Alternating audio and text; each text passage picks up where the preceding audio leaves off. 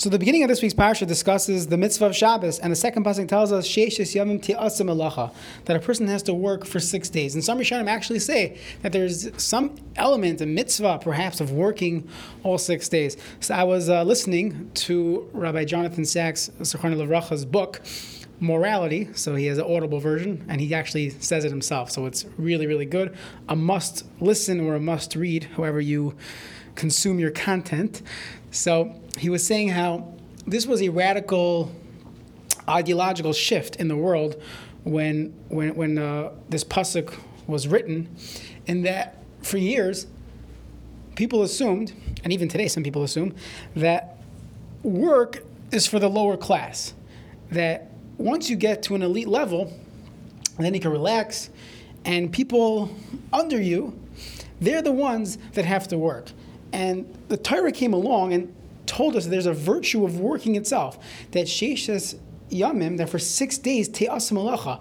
Not that, if you have no choice, then obviously you need to work, to pay your master so that you can have a place to sleep.